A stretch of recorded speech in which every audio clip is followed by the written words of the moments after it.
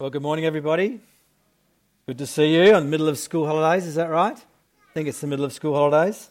For some, that means it's sad because it's nearly the end of school holidays. For others, it's glad because it's nearly the end of school holidays. And we won't try and work out who's who amongst those two options. We're going to continue our series this morning, Truths That Transform. If you don't know me, my name's Tony. I'm one of the pastors here, and I'm going to be leading us through this topic that we're looking at this morning. This series that we've been doing is all about key truths that you find in God's Word that we believe if they land for us, and I mean really land, not just kind of settle in our heads, but land in our lives, they will transform our experience of God and they will transform the way we live for Him each day. So let me just recap for a minute where we've been. We've been going now we've had 4 weeks. This is the 5th week. We started looking at the truth of revelation. That is that the true and living God has not hid himself somewhere in the corner of the universe, but that he has by revelation made himself known to us and to his world, certainly in his creation, but especially and primarily and climactically in the person of Jesus. The second week we looked at Scripture, the truth of Scripture, that the true and living God speaks. He speaks. And he's given us his breathed out word. And this word, the Scriptures, they are authoritative in our lives and they are sufficient for all of life. Then we looked at the confronting truth about sin, the truth of our idolatry, and our hostility towards God. And that in and of ourselves and left to ourselves, we're actually in slavery to our sin. And that our sin is not just a few mistakes that we make on the odd occasion, but they are devastatingly serious. And then on the back of that last week, we looked at grace. The truth that everything we have and everything we experience flows from the grace of God, his undeserved blessing or favour poured out on us through Jesus. That our very existence is grace. Our hearts pumping in our chest, our lungs inhaling and exhaling and everything else. And that salvation, of course, is emphatically by grace. Now this week we're looking at the truth known as regeneration, or the truth that Jesus spoke of when he said, you must be born again. You must be born again. So what we're going to do is we're going to read the Bible together, a couple of passages. You might like to turn to John chapter 3 to start with, John chapter 3, 1 to 17, and then we're also going to read Titus 3, 1 to 7. So we're going to read the Bible together, we're going to pray and ask that God would be our teacher by his Holy Spirit, and then we're going to look at this truth, regeneration. So John chapter 3, perhaps familiar to many of you, maybe not to some of you. It's a great interaction between Jesus and a man named Nicodemus that, if you're not familiar with it, I'd encourage you to become more familiar with it. John chapter 3 and verse 1. Now there was a man of the Pharisees named Nicodemus. He was a ruler of the Jews. And this man came to Jesus by night and said to him, Rabbi, we know that you are a teacher come from God, for no one can do these signs that you do unless God is with him. Jesus answered him, Truly, truly, I say to you, unless one is born again, he cannot see the kingdom of God. Nicodemus said to him, How can a man be born when he is old? Can he enter a second time into his mother's womb and be born? Jesus answered, Truly, truly, I say to you, unless one is born of water and the Spirit, he cannot enter the kingdom of God. That which is born of flesh is flesh, and that which is born of the Spirit is spirit. Do not marvel that I said to you, you must be born again. The wind blows where it wishes, and you hear its sound, but you do not know where it comes from or where it goes. so it is with everyone who is born of the Spirit." Nicodemus said to him, "How can these things be?" Jesus answered him, "Are you the teacher of Israel, and yet you do not understand these things? Truly, truly, I say to you, we speak of what we know and bear witness to what we have seen, but you do not receive our testimony. If I have told you earthly things and you do not believe, how can you believe if I tell you heavenly things? No one has ascended into heaven except he who is descended from heaven, the Son of Man. And as Moses lifted up the serpent in the wilderness, so must the Son of Man be lifted up, that whoever believes in him may have eternal life. For God so loved the world that he gave his only Son, that whoever believes in him should not perish, but have eternal life. For God did not send his Son into the world to condemn the world, but in order that the world might be saved through him." Now flip over to Titus, further up in your New Testament, Timothy, Titus, and chapter 3 and verses 1 to 7. Paul's writing to the Christians there, encouraging them to behave, to function in a certain way in society and so on. Chapter 3 verse 1, he says, "Remind them to be submissive to rulers and authorities, to be obedient, to be ready for every good work, to be gentle and to show perfect courtesy towards all people. For we ourselves were once foolish, disobedient, led astray, slaves to various passions and pleasures, passing our days in malice and envy, hated by others and hating one another. But when the goodness and loving kindness of God our Saviour appeared, he saved us not because of works done by us in righteousness, but according to his own mercy, by the washing of regeneration and renewal of the Holy Spirit, whom he poured out on us richly through Jesus Christ our Saviour, so that being justified by grace, we might become heirs according to the hope of eternal life." Let's pray together. Father, we just come before you this morning. We thank you so much that you haven't left in the dark, that you are a God who speaks, and you've made yourself known to us, especially in your word and in your Son. And so we pray that you would continue to do that even now as we open your word together by your Holy Spirit. That you would give us understanding and see the implications of what you're saying to us. And not only that, but that you would help us to receive your word and to obey it. For Jesus' sake, amen. So the obvious question is this: what is regeneration? What is regeneration? Well, I've got a couple of definitions for you that you may or may not think sum it up, but here they are. Here's the first one. Regeneration is the sovereign work of God, the Holy Spirit, granting spiritual life to each Christian, raising them from the dead, enabling them to repent and trust in Christ as a new creation. Regeneration is the sovereign work of God, the Holy Spirit, of granting spiritual life to each Christian, raising them from the dead, enabling them to repent and trust in Christ as a new creation. I didn't come up with these, by the way. These are just out of fairly standard theological textbooks. Here's another one. Regeneration or new birth is an inner recreating of our fallen human nature by the gracious and sovereign act of the Holy Spirit. Regeneration or new birth is an inner recreating of our fallen human nature by the gracious and sovereign action of the Holy Spirit. Now, I think both of those are pretty good definitions of this truth that will transform. However, we are not going to just take my word for it or these definitions for it. We're going to look at what God's word says about it. So let's have a look at those two passages. We're going to start in John 3 first, and then we'll go to Titus a little bit later.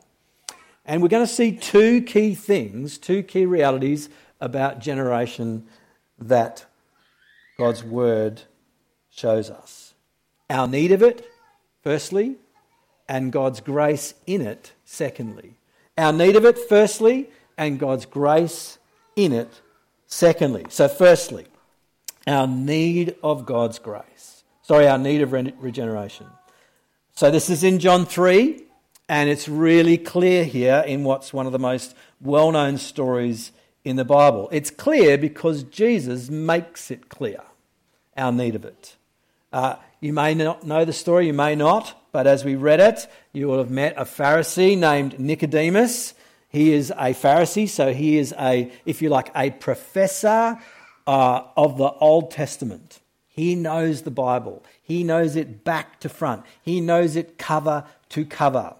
He is not only a Pharisee, but he is a ruler of the Jews. So he is in top leadership, if you like, amongst the Jewish community. He's a Pharisee and a ruler of the Jews. He's an upright, religious man.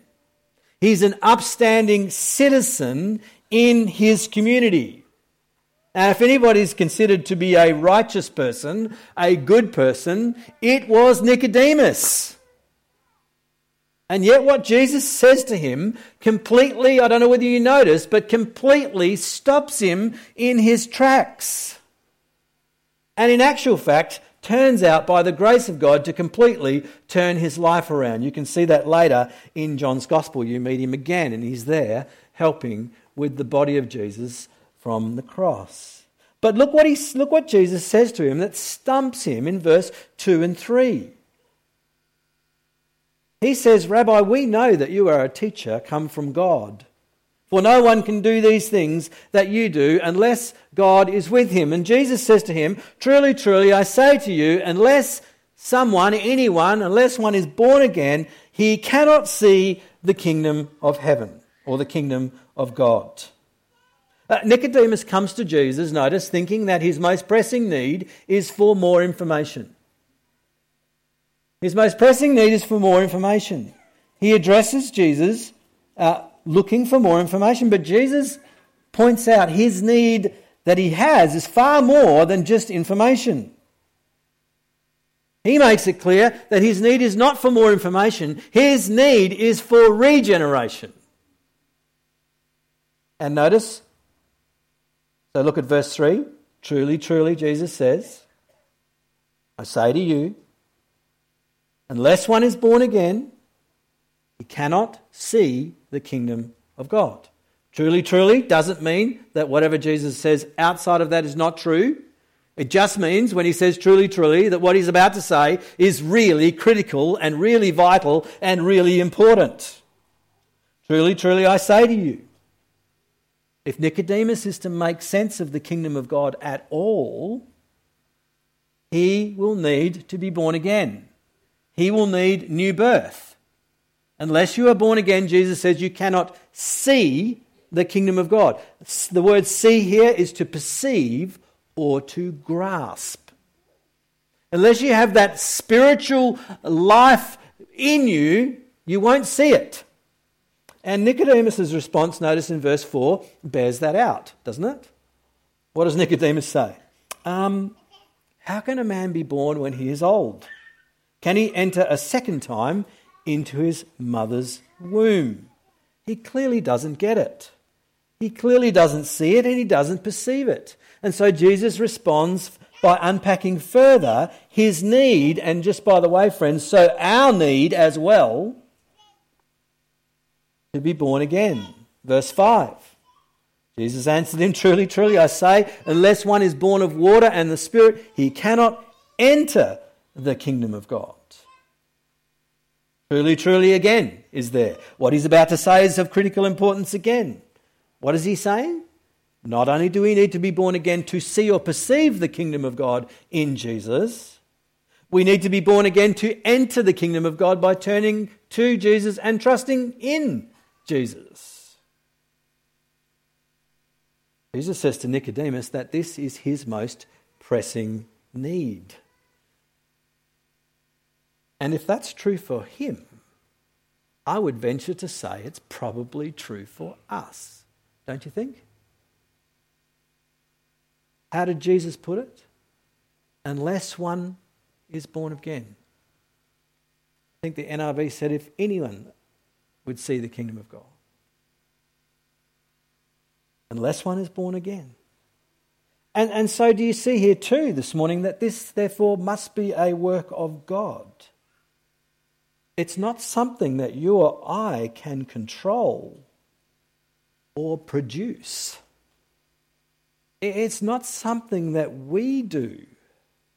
It's something that God does by His Holy Spirit. It's the work of the Holy Spirit to give us new birth. Look at verse 6 to 8. Jesus says, that which is born of the flesh is flesh, and that which is born of the Spirit is spirit. Do not marvel, I said to you, you must be born again. The wind blows where it wishes, and you hear its sound, but you do not know where it comes from or where it goes. So it is with everyone who is born of the Spirit. You see what Jesus is saying? It's pretty obvious, right? That which is born of the flesh is flesh. It comes about by human activity. And so we have then pregnancy and delivery, and we have birth. And so flesh gives birth to spirit. Spirit gives birth to spirit. It comes about by the Spirit's activity, and so we have new birth. One gives us physical birth, the other gives us new birth or spiritual birth. In verse 7 and 8, Jesus kind of illustrates it for us, doesn't he? He says, don't marvel that I said to you, you must be born again. The wind blows where it wishes, and you hear its sound. But you do not know where it comes from or where it goes, so it is with everyone who's born of the Spirit. And you probably don't pick it up here, but there's a deliberate play on words by John the Apostle here. Because the word for spirit and the word for wind is the same word. Pneuma in the Greek language. And so it's clear what John's doing, right? He says the wind blows where it wishes. You don't have any control over the wind. Have you tried to control the wind lately? You don't have, it blows wherever it wishes. You see what it does. Leaves start going everywhere. If it's a severe wind, well, things start falling over. You see the outcome of the presence of the wind. You don't really know where it came from. It might be a southwester, but how far south? And what's at the end of south? And you don't know where it's going necessarily, but you see its impact. It's the same with the Spirit of God. You don't control the Spirit of God, but you see where He's been. You see where He's been at work. You see fruit and change and life and light. Oh, you see new birth. Regeneration, friends, is a gracious work of God, the Holy Spirit, and it's a work we desperately need. For without it, according to the Lord Jesus, we cannot see or perceive or enter the kingdom of God. Now, I also want you to notice this morning that it's not a new idea. It's not something that Jesus just came up with all of a sudden. Notice what he says to Nicodemus in verse 9 and 10. Nicodemus says to him, how can these things be? He still hasn't got it. He's still struggling to come to terms with it. He'll get there eventually by the work of the Spirit. Jesus answered him, are you the teacher of Israel and you do not understand these things? It's a strange question to ask him, right? He's right. He is the teacher of Israel. What's the assumption here? He should already know about this. This shouldn't be a shock to him, what Jesus is saying. Why? Because the prophet Ezekiel had spoken about it. God had promised and prophesied through Ezekiel that he was going to do a future work at some point that would be along these lines. God says through the prophet Isaiah, as he's restoring and establishing his idolatrous and defiled people, as we're saving them, he says, I will sprinkle clean water on you, and you shall be clean from all your uncleanness and from all your idols. I will cleanse you, and I will give you a new heart, and a new spirit I will put in you, and I will remove the heart of stone that's unresponsive to God and His ways from your flesh, and I will give you a heart of flesh, and I will put my Spirit within you and cause you to walk in my statutes and be careful to obey my rules or my laws, you could say. Notice in this prophecy who's doing the action here. Who's doing this? It's God who's doing it. He's doing it by his Spirit, deep within the very core of his people. And notice how radical what he's doing is for them. What's he doing? He's cleansing their defilement. He's reorientating their worship. He's cleansing them from their uncleanness and from all their idols. He's reorientating their worship to him instead of idolatry. He's renewing their hearts. He's taking out the unresponsive, rebellious heart and giving them a heart that's responsive to him. He's indwelling them by his Holy Spirit. He's going to take up residence in them in order to change them and empower them and enable them to live completely different lives. Friends, notice that this is not a band-aid or a small problem. This is radical surgery. This is something that only God can do for us. This is not something we can bring about. It's never something that could ever be done by us. It has to be done for us. Jesus said, John 3:7, do not marvel. Don't be surprised, I said. This is not new. Don't marvel that I said to you, you must be born again. You must be born again. Firstly, this is our need of regeneration. Now, one of our friends who's no longer attending here, but they've moved to Rockingham, is Gary Bird. And many of you know Gary, and many of you will know that this week Gary had surgery. And it was a fairly significant operation. He kind of had to have this area of his chest sorted out and his diaphragm resorted and organs put back in the right places. He was telling me about it last weekend or the weekend before. I don't know when your lunch was, but recently. And it sounded a little bit frightening. And, the doctor was like, I'm a bit worried because I don't really want to nick certain organs, while I'm in there and so on. And, Gary had to find the right surgeon who was going to do this and one who was actually prepared to give it a go. This wasn't the job for his local GP by any stretch of the imagination. There was significant risks with it. Praise God, it all went well, and unfortunately he'll be back barracking for Collingwood in no time. But who's able to do the deep surgery in the heart that you and I need? Who's going to do that? Who can remove our unresponsive heart and give us a heart that loves God? Who can give us new birth? Only God can do that. Only God can do that deep and radical work. He does.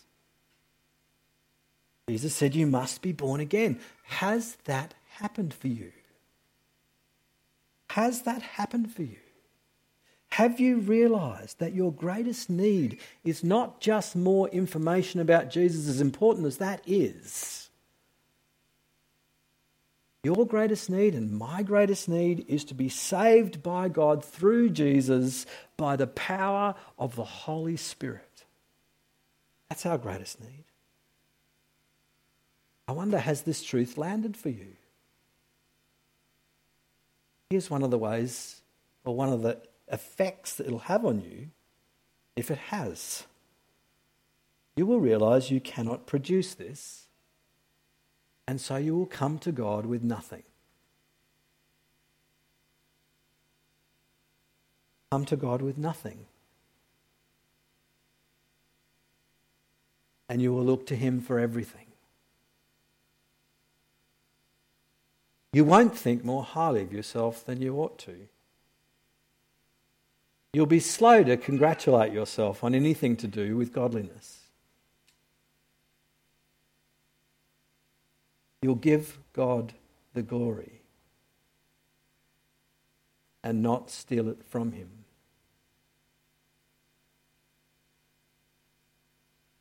Our need of regeneration is great, which leads us to the second thing I want us to see this morning, and that's God's grace in regeneration. And this is the Titus 3 passage.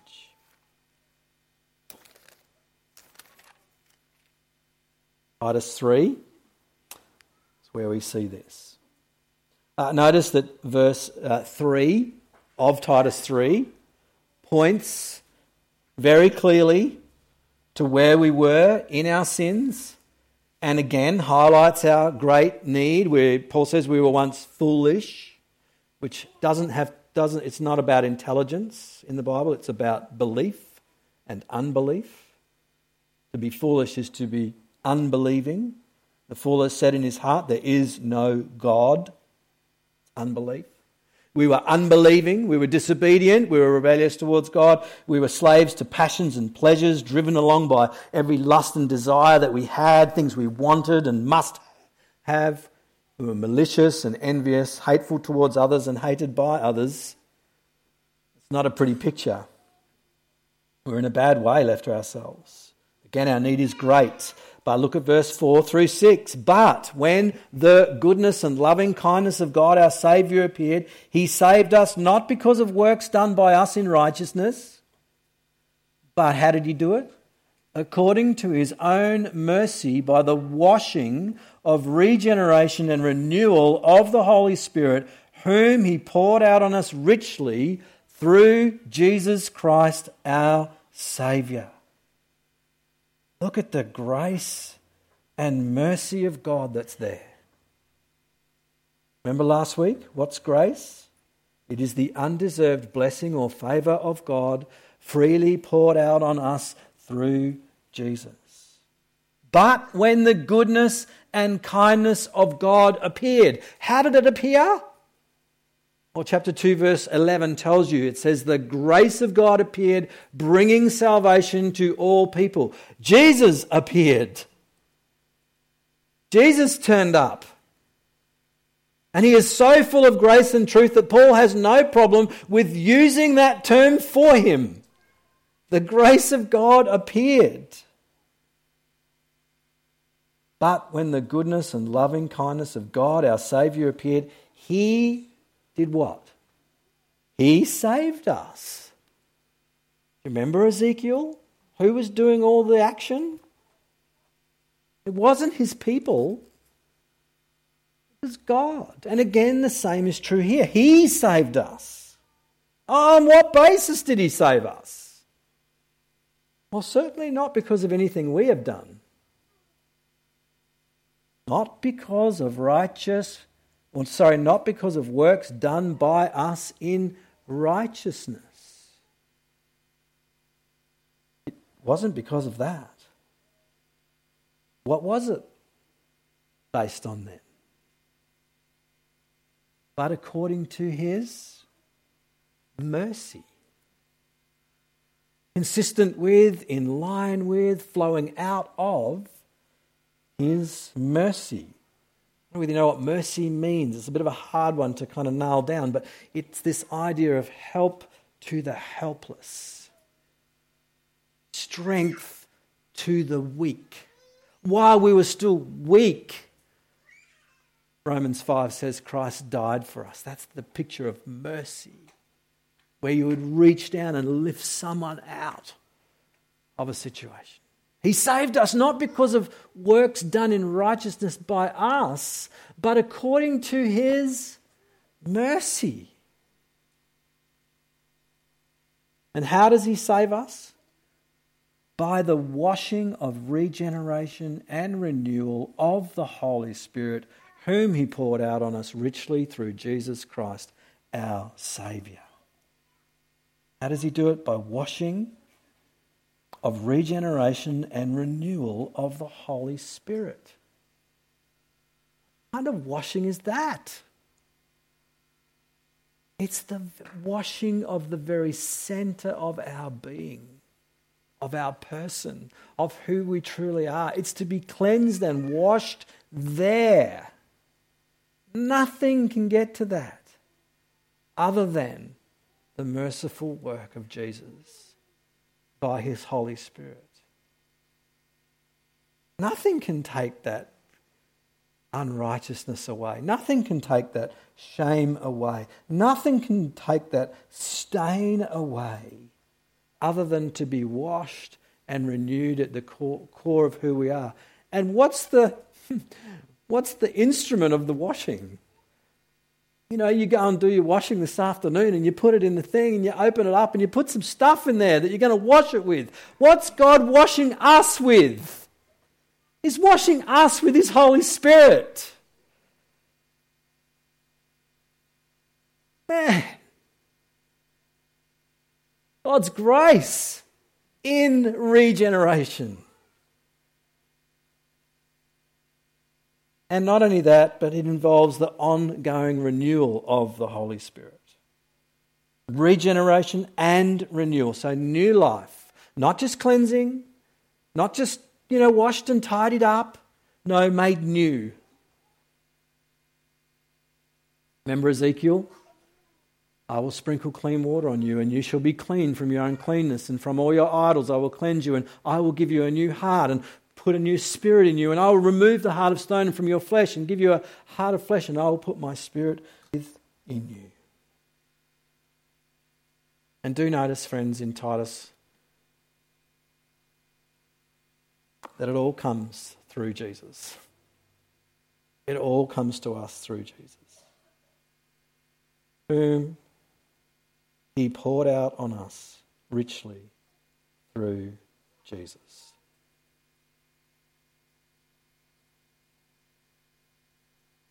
And do notice that it's richly,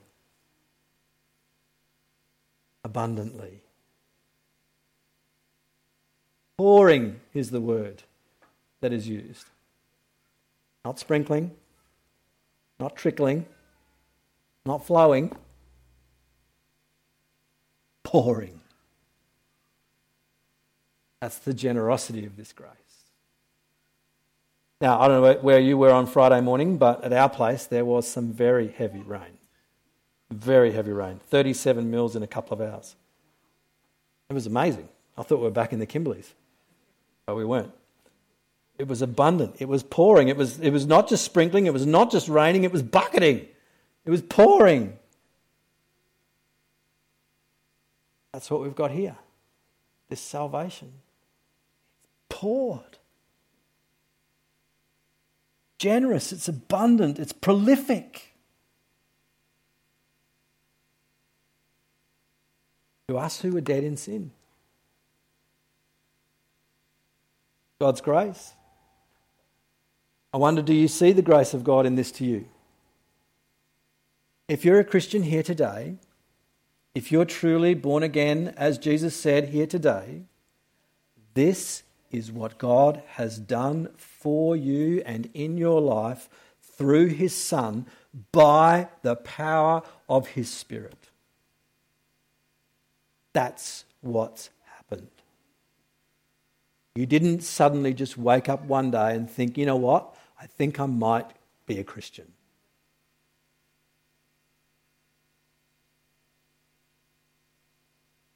And if you're here today and you're not yet a Christian, but you become one, then this will be what God has done for you too. So, has this truth landed for you? Here's a few ways you can tell. None of these are perfect, right? This is about the trajectory of your life, not perfection in your life. Okay? But if this truth is landing for you and keeps landing for you, then here's a few things that will probably happen in you. You will have joyful, deep praise within you to God. You will. You can't not if it lands. You will have a heart, secondly, that wants to bring honour and glory to the God who would do that for you. He's so worthy of it. What did the woman say at the well? Come and see a man who told me everything I ever did. Come and see. You want to draw attention to him. You will also know that you are alive by the grace of God in Jesus. A work in progress, yes, but alive. Here's another one. You will pray for your children for a deep work of the Spirit of God in their lives through Jesus. Yes, you'll do all you can as a parent, but you'll also know that there's a line where what you can do stops and what only God can do starts. And you'll keep that in balance. You will see God's church differently. You will see it as a group of people, flawed people, clay vessels, if you like, clay pots, people made alive through Jesus and continuing to be made alive. You will see people who are not yet Christians differently. You will not sit above them thinking how much better you are. You'll have compassion on people who don't yet know Jesus. And you'll want them to taste and experience the same new life that you have experienced through him. So, what should we do? What should we do to be saved? Jesus has made it clear, right, that there's a whole bunch of stuff here that only God can do.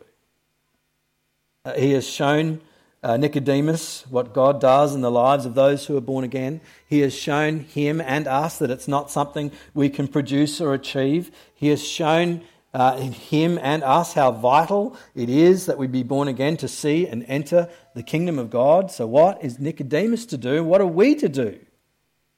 Does Jesus call him to do anything? Or does he just say, well, just sit back and wait and see what happens? No, he doesn't, does he? In John 3:14-16, I don't know that I've got it there. Yeah, I have got it there. Jesus continues this conversation. And he kind of turns to where Nicodemus needs to do something and respond. He says, as Moses lifted up the serpent in the wilderness, so must the Son of Man be lifted up, that whoever believes in him may have eternal life. For God so loved the world that he gave his only Son, that whoever believes in him should not perish, but have eternal life. For God didn't send his Son into the world to condemn the world, but in order that the world might be saved through him. See what Jesus is doing with Nicodemus? He's calling him to turn to Jesus and trust in Jesus.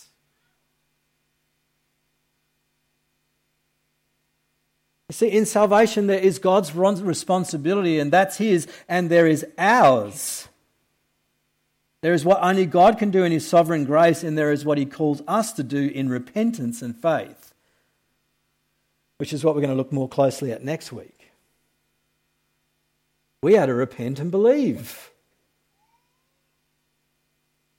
We're to turn to Jesus and to trust in Jesus. We're not to worry about, am I going to be born again? Have I been born again? All those questions. We need to ask God to give us new life, but we need to turn to Jesus and trust in Jesus. Part of it, one area is God's work, one area is our responsibility, and we need to take care of our responsibility and not worry too much about God's work. Have you done that? Because all that God has for us, including regeneration, as we've seen, comes to us through Jesus. So turn to him and put your trust in him. Don't put your trust in works of righteousness done by you. Put your trust in his mercy. Put your trust in Jesus, who died for us as sinners, atoning for our sin.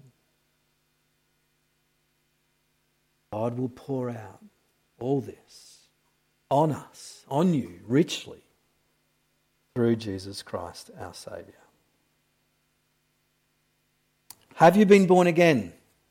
We'll finish with this. If not, Come to Jesus in repentance and faith today. Ask him to do this deep work that only he can do. If you have, come to Jesus in humble praise today. Thank him for his deep work in you by his Holy Spirit. And keep turning to him and keep trusting in him.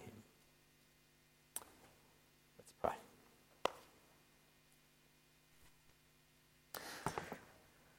Father, thank you so much that you are gracious, merciful, and kind. You weren't indebted to us in any way, shape, or form other than the wages of sin that we had earned, which is death.